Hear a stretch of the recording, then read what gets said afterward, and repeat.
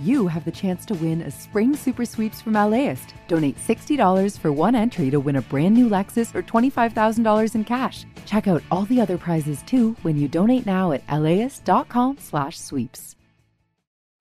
Start your Saturday with something that will grow your kiddos' brains and get their creative juices flowing. Join us at LAist in Pasadena for a morning of multilingual readings, interactive performances, and lots of kid fun. It's Super Fun Saturday on June 1st. Get your tickets at LAist.com/events. From the Moan Broadcast Center, this is Take Two. May Martinez. California Congressman Kevin McCarthy voted against certifying Joe Biden's win. During a House debate on whether to impeach Trump, McCarthy said Trump bore responsibility for the insurrection.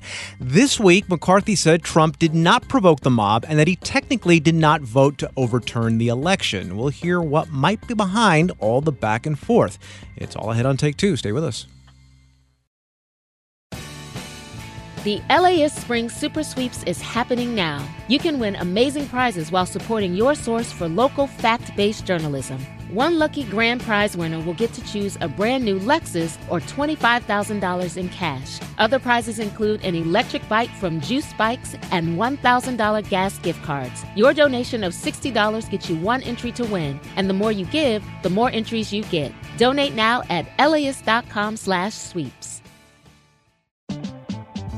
LAist has a new live event series with the James Beard Foundation. We Are Where We Eat will go behind the scenes of some of your favorite LA restaurants to find out how and why they do what they do. I'm Austin Cross. Join me for the first event where we'll explore how restaurants help make a neighborhood, and we'll all have something delicious to eat afterwards. It's May 22nd at the Crawford. Get your tickets now at LAist.com/events.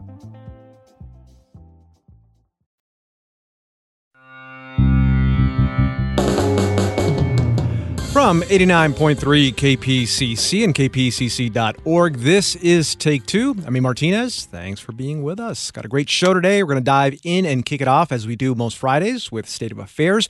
That's our weekly look at politics in the Golden State. And joining us this week is Ange Marie Hancock Alfaro, professor of political science and gender studies at USC. Her latest book is titled African American Political Thought, Contestation, and Change. We also have Carla Marinucci, senior writer for Politico's California Playbook. Ange Marie and Carla, welcome back.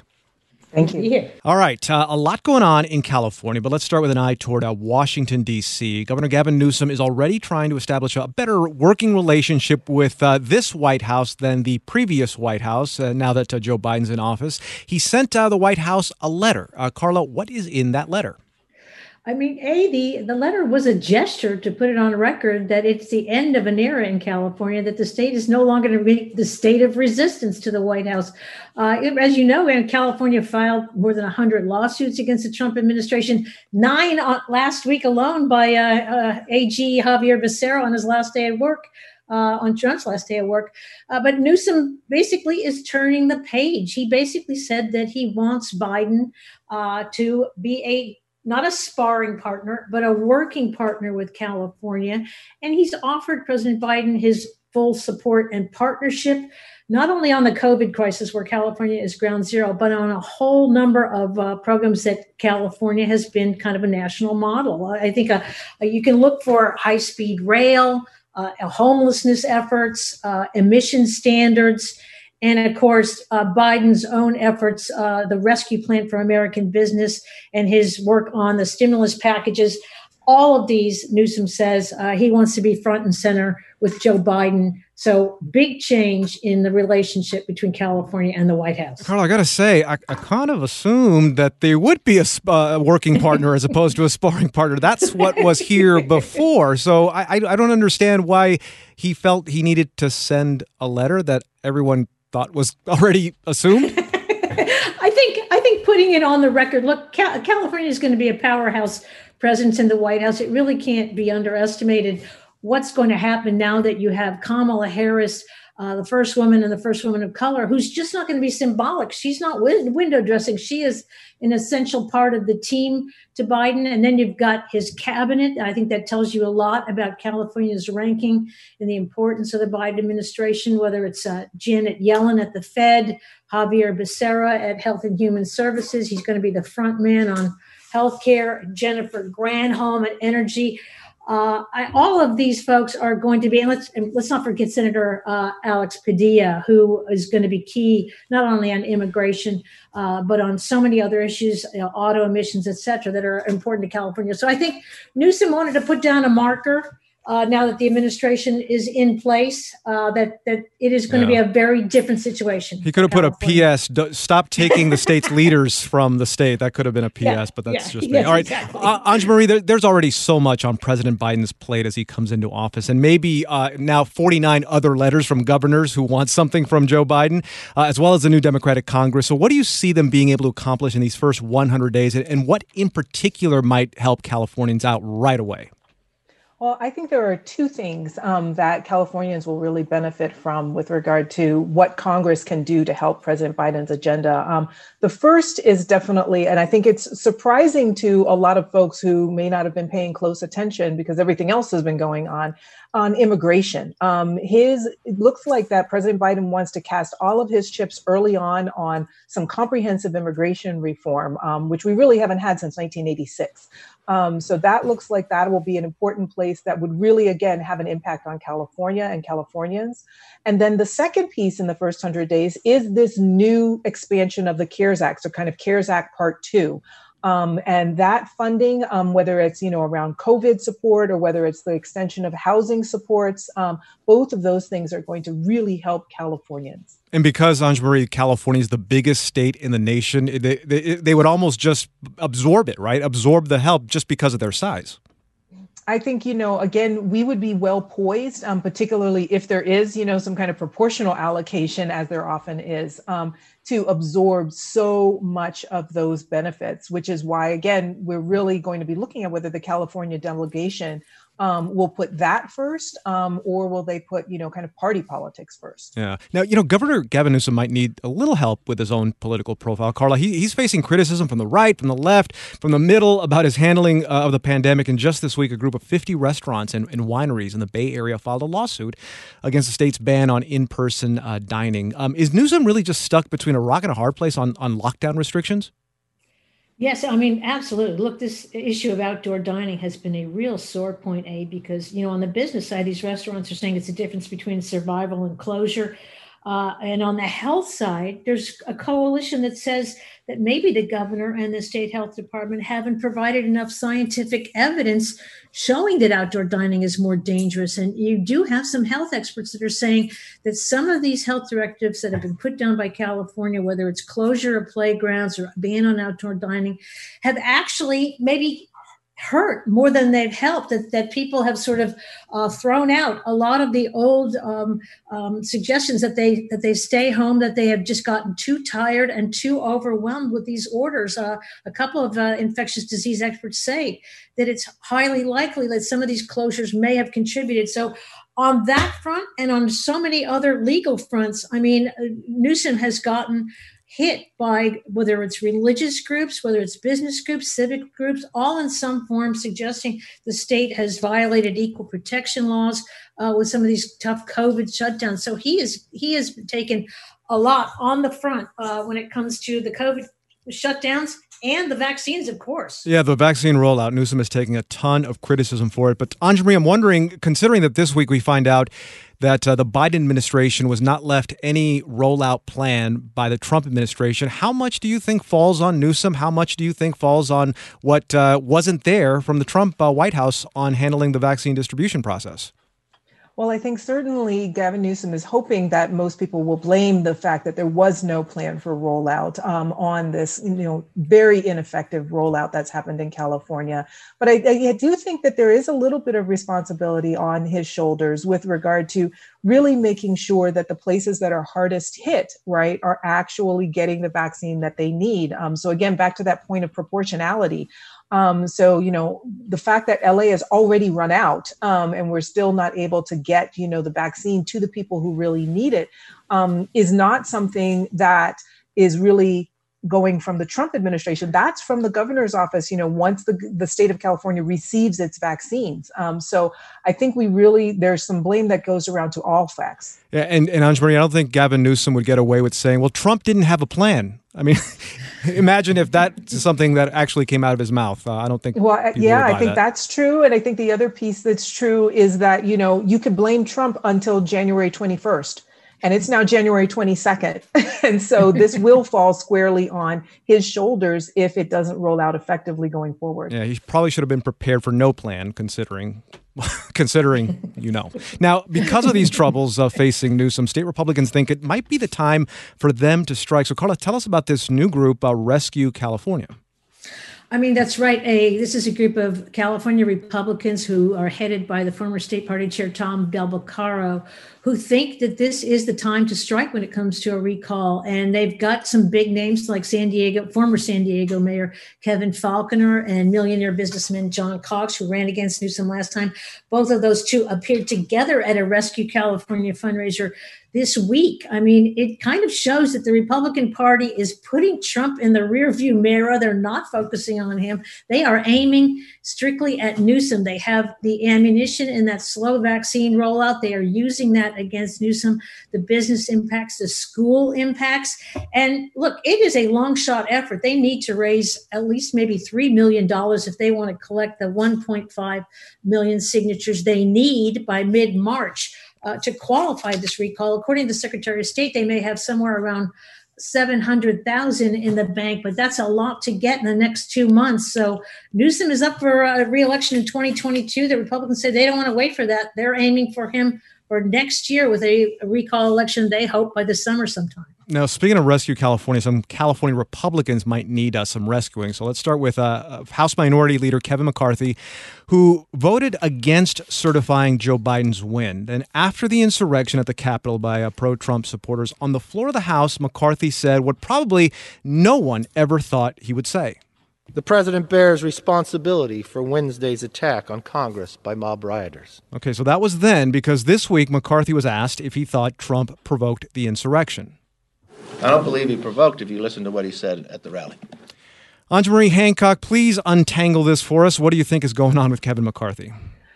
I think Kevin McCarthy, like most Republicans, even those who voted to decertify, are absolutely trying to do a dance. I think they are trying to ride what they saw in terms of the national horror, in terms of how people saw what happened on January 6th. And now they're trying to kind of go back to being the opposition party and to make sure that their base remains solid. And so this is a real, for lack of a better way of saying it, tap dance. And Anjali, one thing, too, he said after saying that he doesn't believe Donald Trump provoked the rally, he was asked about the vote to overturn, or at least to certify the election. He said that technically he did not vote to overturn an election because that wouldn't happen, that he signed up to an amicus to debate the constitutional question if Pennsylvania's legislature had the authority to change some of their bylaws. So he keeps trying to do this circular kind of logic, eventually getting to a point, but it doesn't seem like the point is getting anywhere. Well, I think you're right that the point is not getting anywhere, but it also is really reflective of where the National Republican Party is right now. Speaking of a rock and a hard place, I mean, they have a base that is energized as pro-Trump. And what they want to do is hold on to that base for any future elections, but they cannot hold on to that base and also expand that base. That's been shown. And so they really are between a rock and a hard place in terms of how they can justify these votes that were truly going to overturn the election, even if they don't want to admit that that's what would have happened had they gotten the majority. And McCarthy's base is the 23rd district. That makes up most of Kern County and Bakersfield. The Cook Partisan Voting Index rates it as the most GOP-leaning district in all of the Pacific states. This week, the Washington Post reported that many corporate backers of congressional Republicans who objected to the results would either suspend some or all of their PAC contributions. Carla, how much do you think Kevin McCarthy is being pulled in two different directions right now? His backers, his corporate backers, and his district. Exactly. That is exactly what's happening. That's why he is turning himself into a political pretzel trying to navigate this thing.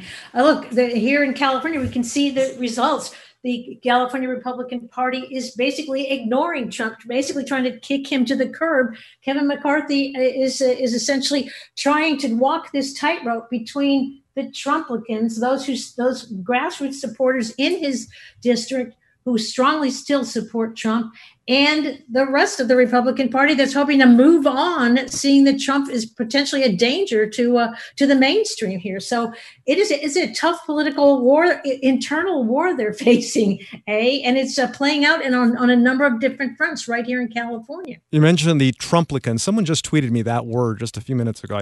I kind of understood what it meant, but then I had to kind of look at it too. But okay, so speaking of this kind of maybe morphed party, Anjamarie, President Trump's lasting influence on the Republican Party might have a new name. Wall Street Journal reported this week that Trump is thinking about forming a new political party, one that he would call the Patriot Party. So, Anjamarie, let's imagine for a second that this happens. Where do you think that would put his most ardent supporters in Congress, such as Ted Cruz, Josh Hawley, or even Kevin McCarthy? I think that they would have a choice as to whether or not they really want to go with him. And so my sense would be, again, just thinking about how some of these rollouts have happened in the past, that Ted Cruz, Josh Hawley, and Kevin McCarthy might express verbal support for some of these things, but not necessarily take away their Republican Party identity. So it's kind of a wait and see kind of attitude in the sense of, great if you can put it together. But since we're not sure that you can put it together, we're going to stick with the Republicans right now. Because again, setting up a new political party at the national level, the reason why it's not happened for so long is because it is phenomenally difficult to get folks in all 50 states, to get the funding, to get the infrastructure, and to be able to actually then show up and compete against two very well-resourced parties. It's very difficult to do. And so I think they're going to do the safe bet and stick with the Republicans. I mean, he did say we'll be back in some form. That's what he said right before he hopped on his plane heading to Florida. So maybe the Patriot Party is that form. Hey, you two, I got one more question for both of you. Can you guys stick around a little while longer? Yeah, absolutely. All right, perfect. Dr. Anjamarie Hancock Alfaro, whose latest book is called African American Political Thought, Contestation and Change, and Carla Marinucci, senior writer for Politico's California Playbook. That one big question is coming up when Take Two continues. Start your Saturday with something that will grow your kiddos' brains and get their creative juices flowing. Join us at LAist for a morning of multilingual story times, interactive performances, art making, and lots of kid fun. Bring the whole fam and join us for a super fun Saturday at LAist in Pasadena on June 1st. Tickets at laist.com/events. See you there. How to LA is your connection to Los Angeles. Get to know its history. The 1920s were a huge boom time in Los Angeles, and downtown was just exploding. Its politics. It's the biggest local prosecutor's office in the country. And its food. Korean spices with like a hint of sweetness. And just everything we love about LA. Subscribe to How to LA from LA Studios wherever you listen to podcasts. Back now with more Take Two on 89.3 KPCC and wherever you get your podcasts. I'm A. Martinez. We're doing State of Affairs, our weekly look at politics in the Golden State. And this week we're joined by Carla Marinucci, senior writer for Politico's California Playbook. Also Dr. Anjamarie Hancock Alfaro, whose latest book is called African American Political Thought, Contestation and Change. So I wanted to make sure that we had time for this one last question, and only because it is a history-making week for America, and specifically Kamala Harris. She just became the highest-ranking woman in our nation's history. She's also Black. She's also South Asian. How do you think that she can redefine what power looks like in our country, where power has almost exclusively been held by white men? Anjamarie, let's start with you. I think she can define it by redefining where success comes from. And so not just looking at kind of how she's going to wield power going forward, because she'll have a lot of it, that's for sure. But noting that we don't always find power in the individuals, or in the schools or the places where we might look, right? So instead of looking at Harvard and Yale, you might want to look at an HBCU, because then you see where Kamala Harris was educated for her undergraduate institution. You see someone who you might expect to be a criminal defense attorney, but she actually ended up working in the prosecutor's office and rising to attorney general. So I think one of the things she will do is really redefine where we think success can come from. And we'll be reassessing a host of other people, knowing that there are probably more like her someplace else. Carla, what about you? What do you think?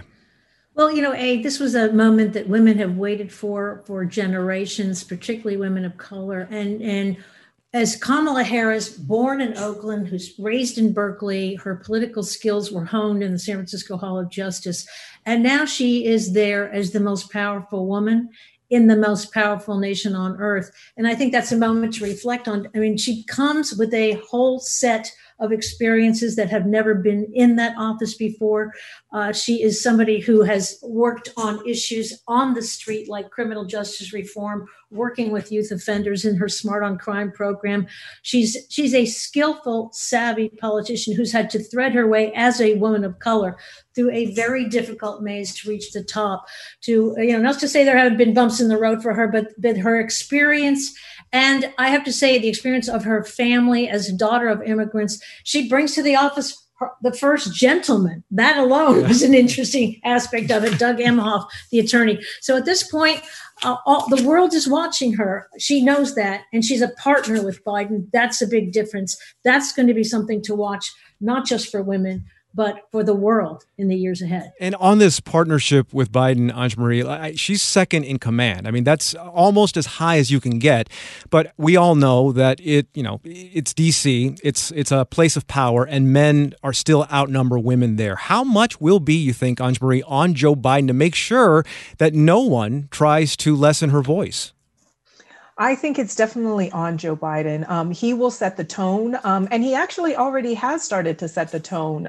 So if you'll recall on the inauguration day, certainly President Biden gave speeches, but there was also a direct address in the evening by Vice President Harris.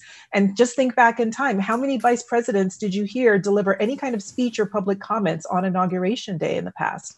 It doesn't normally happen. So I think he is trying to send a signal that she really is not to be ignored by those who would kind of elbow themselves out of, ahead of her.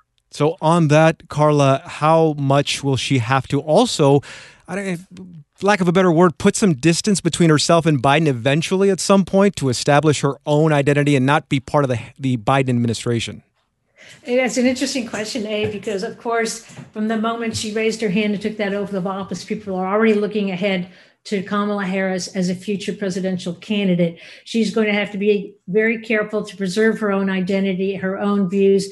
But she's done that all the way along, surrounded by very powerful men. So this is a woman who has beaten the political odds in every way to get where she is. And I think we can count on her to continue to do that. All right. As the years go by. Thanks. Carla Marinucci, senior writer for Politico's California Playbook. Dr. Anjali Hancock Alfaro, whose latest book is called African American Political Thought, Contestation, and Change. Anjali, Carla, thank you very much. Have a great weekend. Thank you. You too.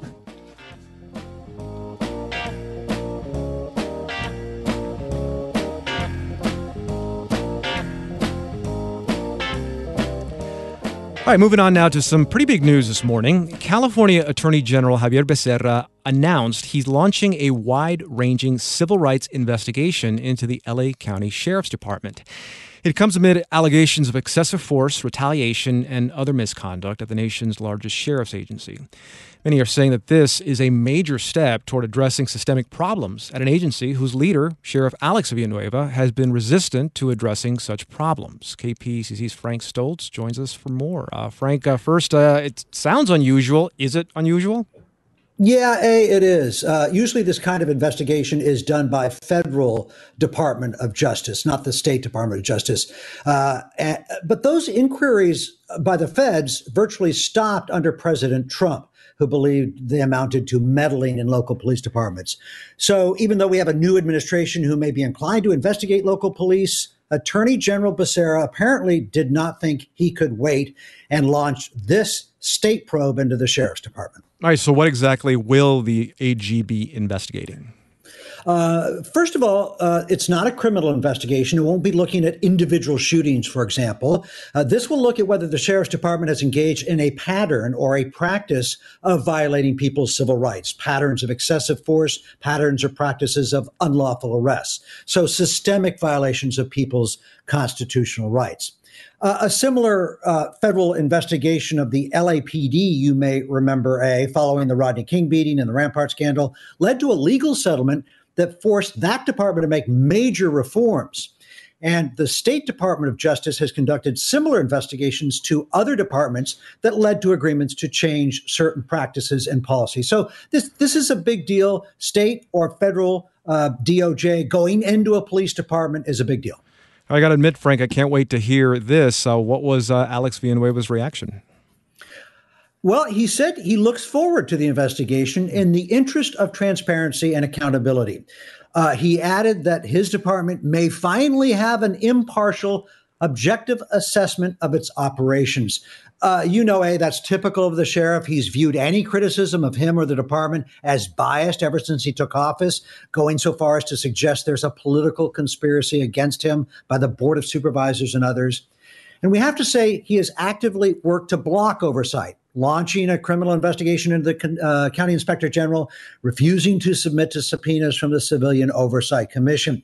I must say, though, the state attorney general will be harder to ignore. Didn't he say once, Frank, that the only person he answers to is the attorney general of the state? Yeah, and now he has a chance. Yeah, I could have sworn we both talked about this a few months ago. So what's been the reaction from the community on this? I think there's a sense of relief among those who've been trying to address problems at the department. Inspector General Huntsman said he was deeply gratified that the Attorney General has opened the investigation, pledged to work cooperatively with state investigators. The Civilian Oversight Commission issued a statement welcoming this important inquiry as a step toward realizing our collective goal of a department that is transparent and accountable.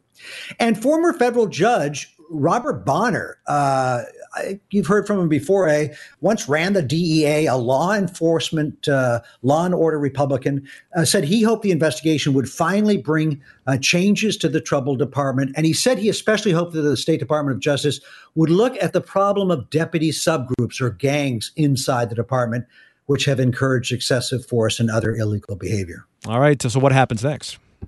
Attorney General could be expected to send a team of investigators to look at the documents, talk to deputies, commanders, quiz other law enforcement players in L.A., and to talk to community leaders about the sheriff's department. If they do it like the feds do, they will be extremely thorough. This could take many months or longer. Much of it, may depend on the extent to which Sheriff Villanueva and his commanders cooperate, and the extent to which state investigators will have to rely on subpoenas to find out what they need to know. All right, that's KPCC's Frank Stoltz. Frank, thank you as always. Thank you,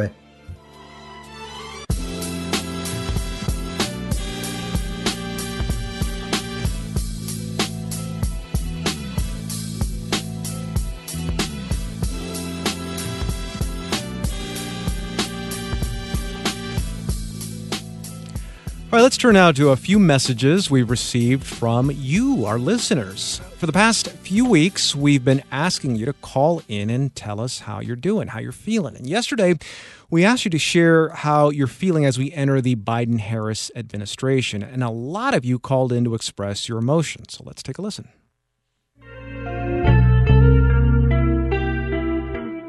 My name is Lisa, and I'm calling from the Inland Empire, and I am so elated with the new administration. I'm very hopeful. I think that it was refreshing to hear somebody that would speak with content and substance and unity and hope for our country. So I'm looking forward to the next 4 years. My name is Sarah. I'm calling from Redondo Beach, California. I'm feeling hopeful. I'm feeling optimistic about day one of the Biden-Harris administration. Biden was not my first choice, but I am very excited to see what his administration can do, what changes it can make for our society, for race relations, for the climate, and I'm incredibly excited that we finally have our first female vice president. My name is Robert Horsting. I'm calling from Glendale, California. I'm filled with so much hope and really, really happy for this change in administration. And just the idea that I really feel that these are people that are in place that really love and care about our nation, and that I think great things lie ahead, even though the challenges are vast and it'll take a long time to straighten out the mess. That was Take Two listeners Lisa, Sarah, and Robert, and we'll be hearing from a few more listeners a little later, so stay tuned. Feel my love, but understand. All right, you probably have vaccine rollout questions. I know you've got vaccine rollout frustrations. I think we all do, but I'm sure you have a lot of questions as well. I have a ton of questions, and I actually work here at a news organization. So that's how weird it's been to have this rollout happen and still have all of the same questions in mind. We're going to get to all of those when Take Two continues. Stay with us.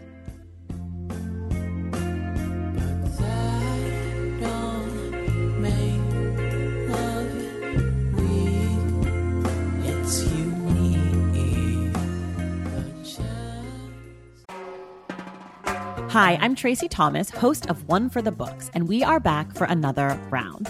This is clearly an NPR audience. Yeah, I think they're so smart. What the hell? My guests this time are actor Vella Lavelle and author Amanda Montell, whose new book, The Age of Magical Overthinking, is out now. Join us on May 15th at the Crawford Family Forum for book talk, trivia, and hot takes. Tickets can be found at laist.com/events. As a farmer's son from a desert region in California, J.B. Hamby thinks a lot about water. I spent a lot of time digging up history, particularly about water, which is the origins of the Imperial Valley. How this 28-year-old became the youngest lead negotiator on the Colorado River ever. And how he could shape the most consequential negotiations to date. Listen to Imperfect Paradise, the Gen Z Water Dealmaker, wherever you get podcasts.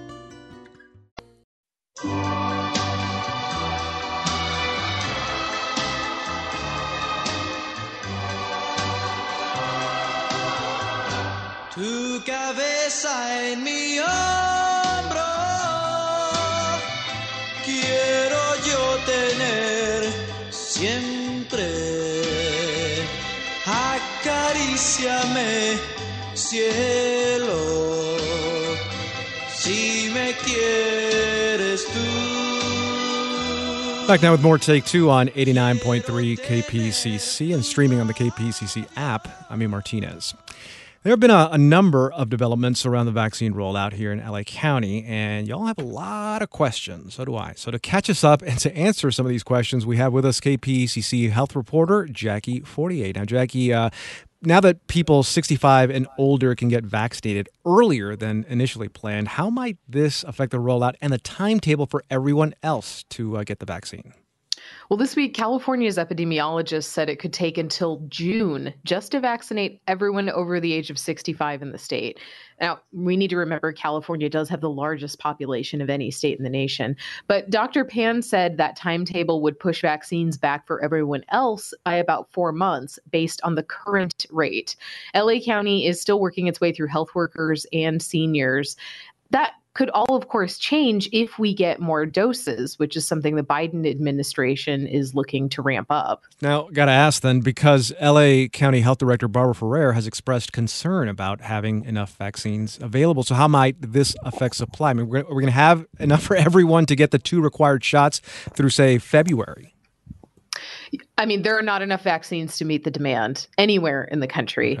Okay. Here's the current situation in LA. Public health officials like Barbara Ferrer have told us that LA County needs more than 4 million doses to provide the 2-dose vaccine to all healthcare workers.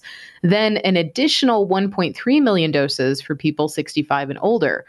So far, the county has only received about 854,000 doses. Ooh.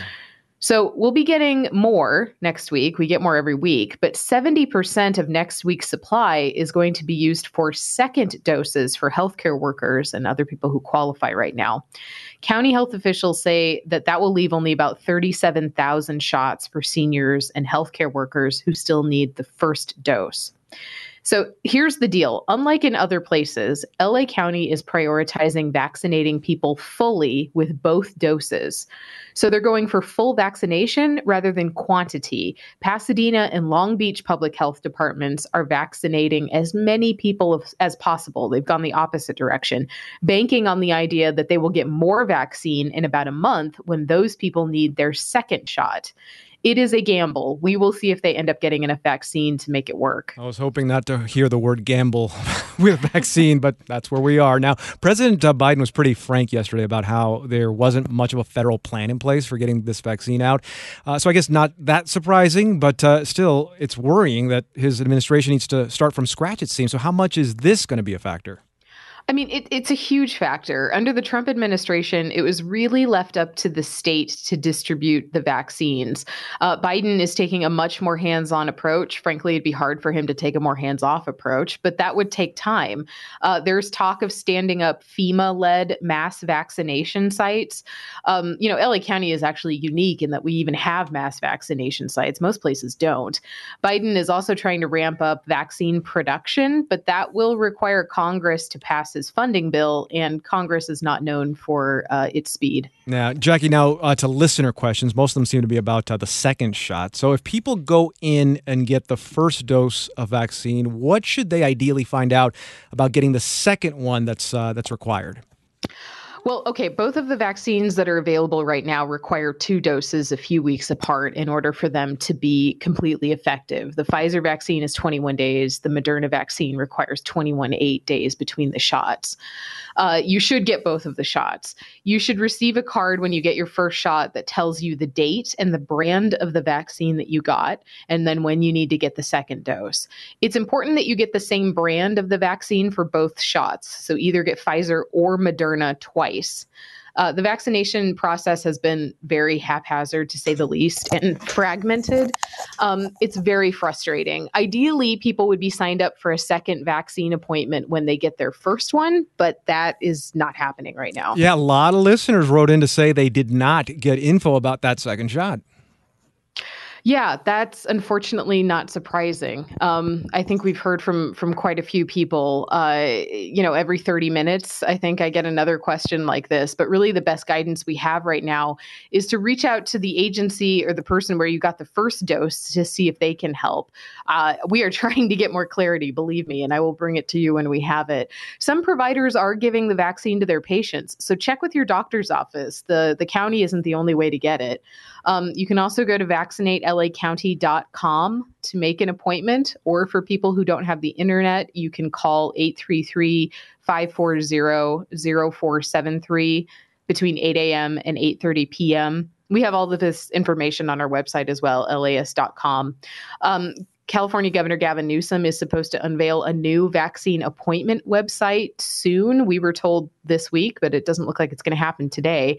So we're expecting some updates that will hopefully answer some more of those questions. Let me give that number again, 833-540-0473 or lacounty.com. Jackie, so many questions that we don't have answers to yet. So how concerned should we be that there are still so many questions? Yeah, and the website is actually vaccinatelacounty.com. Just want to make that clear. There's a ton of confusion. And frankly, we really should have been better prepared. We knew the vaccine rollout was coming. But I do think it's important to remember that this is the largest vaccination push in history. Each tier in California and in LA is millions and millions of people because we live in a very densely populated place. I talked to other public radio reporters in other parts of the country, and the vaccine rollout is not going well anywhere, and people are extremely frustrated. I think the problem comes when people get fed up and then disregard the fact that the virus is still being transmitted. So I would ask, please, not to fall down on your precautions now. Keep wearing your mask, and I will do my best to keep trying to get you some answers. Jackie, what's your cat's name? My cat's name is Chaska, and she thinks it's time to be fed. I apologize. Go feed Chaska. That's KPCC's Jackie Fortier. Thank you for your reporting. Thanks.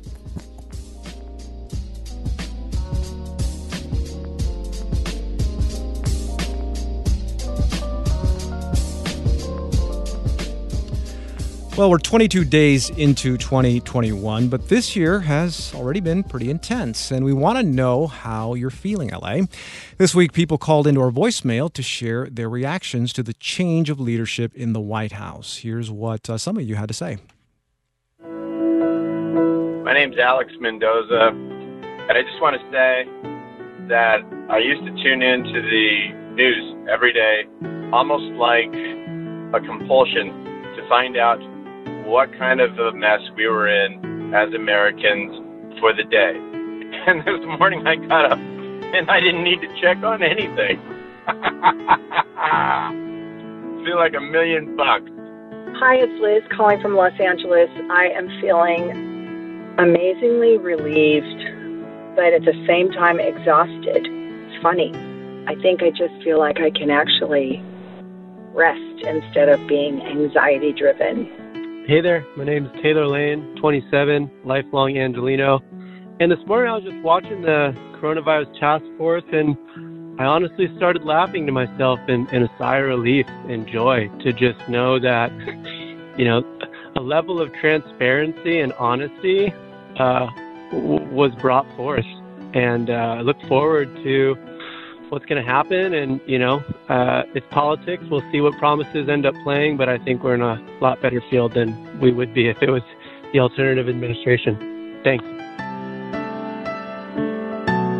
All right, one small note for Alex Mendoza. We still want you to check in to the news. Do it here at 89.3 KPCC. We'll keep you sane and informed. And if you want to let us know how you're feeling about the new administration or life in LA during COVID, please leave us a voicemail.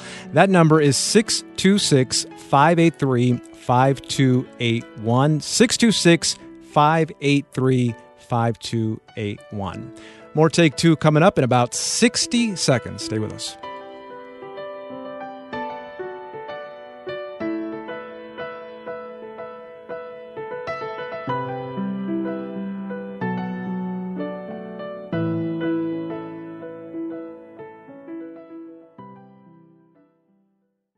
I'm LA's food editor, Gab Chabran. So we are going to do the chicken katsu donburi. A taco is not just a taco. A pizza is not just a pizza. And noodles aren't just noodles. We focus on all natural ingredients, okay? Everything is by hand. I explore how food connects us to the social fabric of Southern California. Vietnamese sandwich shop here on the corner of Ord and North Broadway in Chinatown. And tells the region's story. LAist. Independent journalism. Fact-based journalism.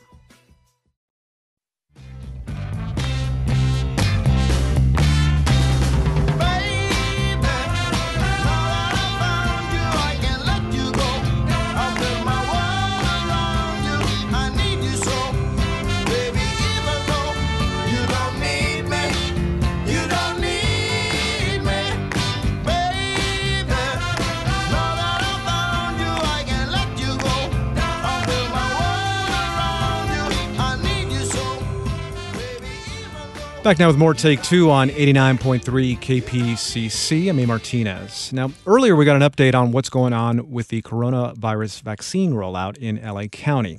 Right now, many of those big vaccination sites we've talked about here require a car, so you can drive up and just get a shot. But what if you do not have such a ride? To discuss this dilemma, we turn to Juliette Bennett-Rylah. She is the editor-in-chief of We Like LA, a hyper-local news outlet focused on arts, culture, food, and events in Los Angeles. She's also a car-free Angelino. Now, Juliette, I wasn't just like pointing at you saying, hey, Juliette doesn't have a car just out of spite or anything like that. It's part of why you're here. Now, right off the top, you're neither a frontline worker nor are you 65 years old or older. Since you're not in line for a vaccine anytime soon, what was it that gave you the idea to investigate this issue right now about not having or figuring out how to get the vaccine without a car? Combination of things, I think.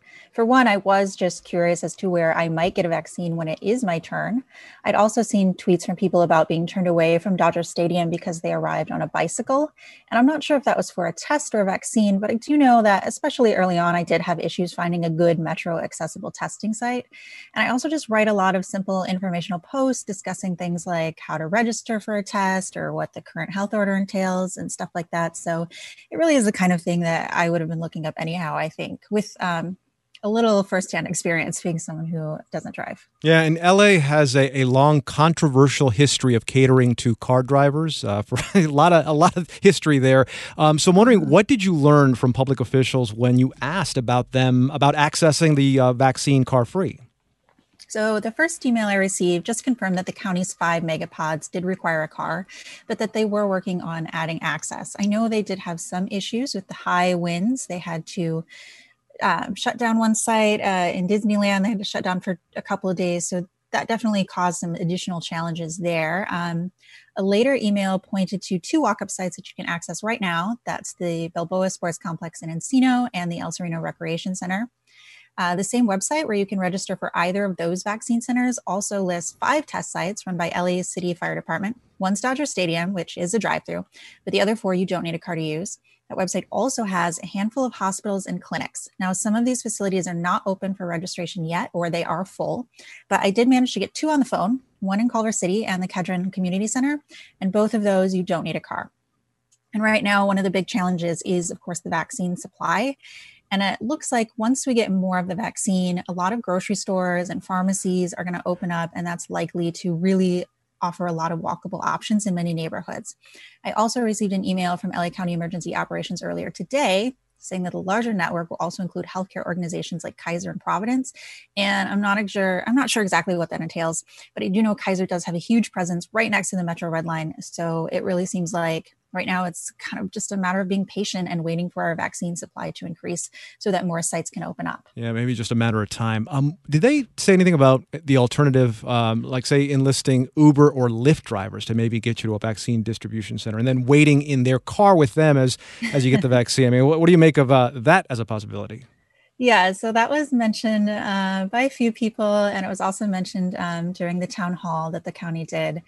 I don't think anyone thinks that that's an ideal solution, but it is an option. It's a little tricky. It would require you to have a smartphone to be able to download the app. And then, of course, you would have to pay for the ride. And hopefully you don't end up in a situation where you are waiting in line for 4 hours. I know that happened to some people at Dodger Stadium. There were long wait times. I think if you did call an Uber and that happened to you, it would be pretty expensive and maybe a little awkward. And I also think it's kind of weird that you would hire someone to drive you to get a vaccine and you would wait in line with them for a really long time, and yet they're not eligible to get one. So yeah, not an ideal solution, but it is a possibility. Unless you can coordinate appointment, but yeah, that's even more difficult. Mm-hmm. We're speaking to Juliette Bennett Rylah, editor-in-chief of We Like LA, about accessing the COVID-19 vaccine when you don't have a car. What about places where you could walk to get a vaccine appointment? Are there options like that in and around where you live? For me, no. I live in Koreatown, pretty close to Hancock Park, actually. My closest option is a clinic in Pico Union. That's about a 3.5-mile walk, or about 45 minutes on public transit, and that's according to Google Maps transit data. 45 minutes, honestly, is not that bad to get somewhere on a bus in LA. There's also another clinic in West Hollywood. It's technically further from me, but would also take about 45 minutes by bus. It doesn't look like that one has appointments yet. So those are the clinic options. None of the county-run testing sites are anywhere near me, but if we opened up the Ralphs and the Vons and things like that, my nearest Ralphs is about a 15-minute walk. And also, as I said before, that Kaiser is right by the Metro Red Line. And the Ralphs that's by me is right across the street from the Purple Line. So those would really open up a lot of walkable options, I think. Julia, what do you think this tells you about who the county had in mind when they were creating this vaccine rollout plan? I think maybe I think they truly do want to make it an accessible program that is as smooth as possible. And I do realize it's a massive undertaking with a lot of challenges, including the vaccine shortage. So maybe it was just, let's get this up and running as quickly as possible. I don't think that they were intentionally trying to exclude anyone. I just think that it would help to talk about accessibility in their messaging early on. Maybe to just include in an FAQ or in your first press release, hey, we know some of you don't drive, so here's what's in the pipeline for you, even if we can't do it right now. And I think that goes for all accessibility issues, really. All right, that's Juliette Bennett Rylah, editor-in-chief of We Like LA. Juliette, thank you very much. Thank you.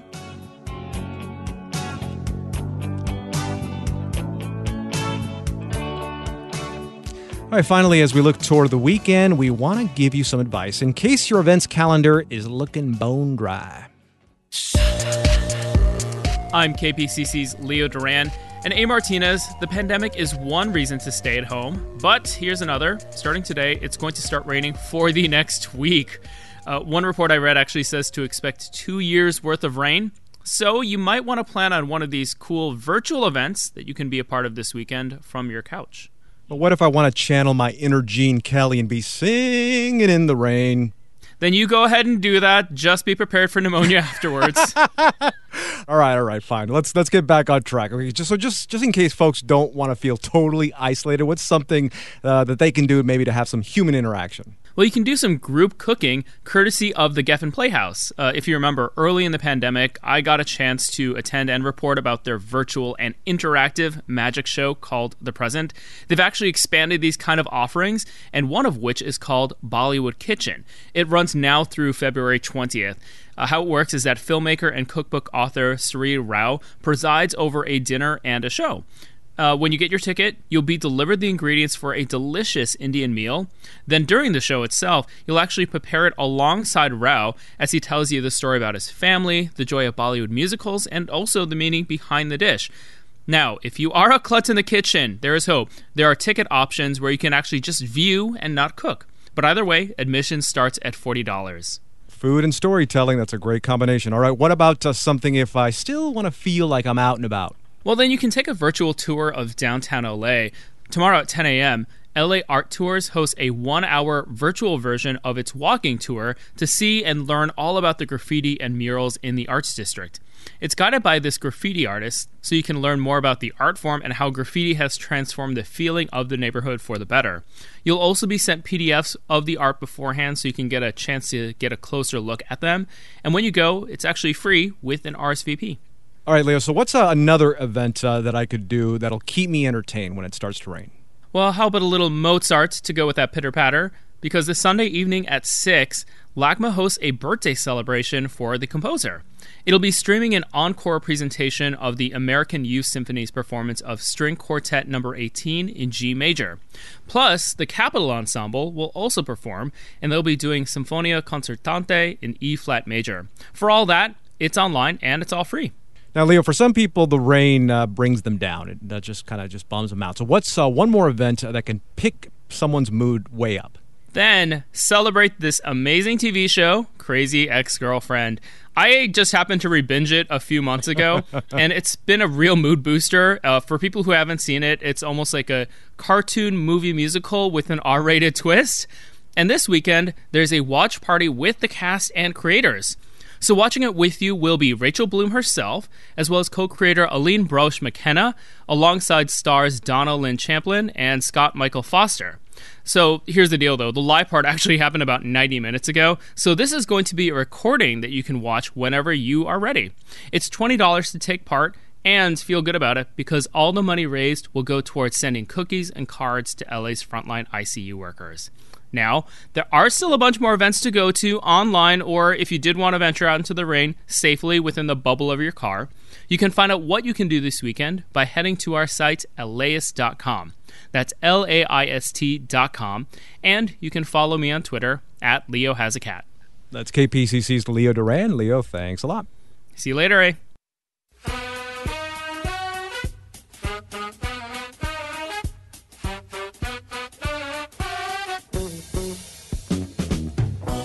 All right, what a way to end the week. I feel pretty good about today's Take Two. You should too. Take a listen. Go wherever you get your podcasts. There we will be waiting to be heard by you. You can also find us on Twitter at Take Two. I'm there as well at AMartinezLA. That's good for Twitter and Instagram for your social media convenience. Thanks for listening. Thanks for trusting us with your time. Take Two is back Monday at 2.